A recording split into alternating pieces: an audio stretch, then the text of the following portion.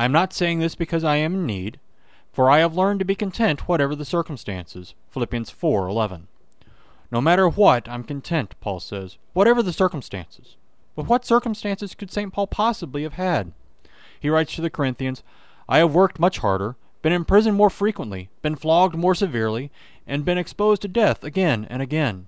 5 times I received from the Jews the 40 lashes minus 1. 3 times I was beaten with rods. Once I was stoned. 3 times I was shipwrecked.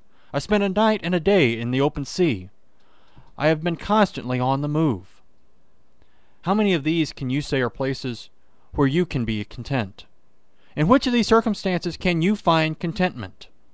Without Christ, it's impossible. But with Christ, all things are possible. St. Paul was in Christ. You are in Christ.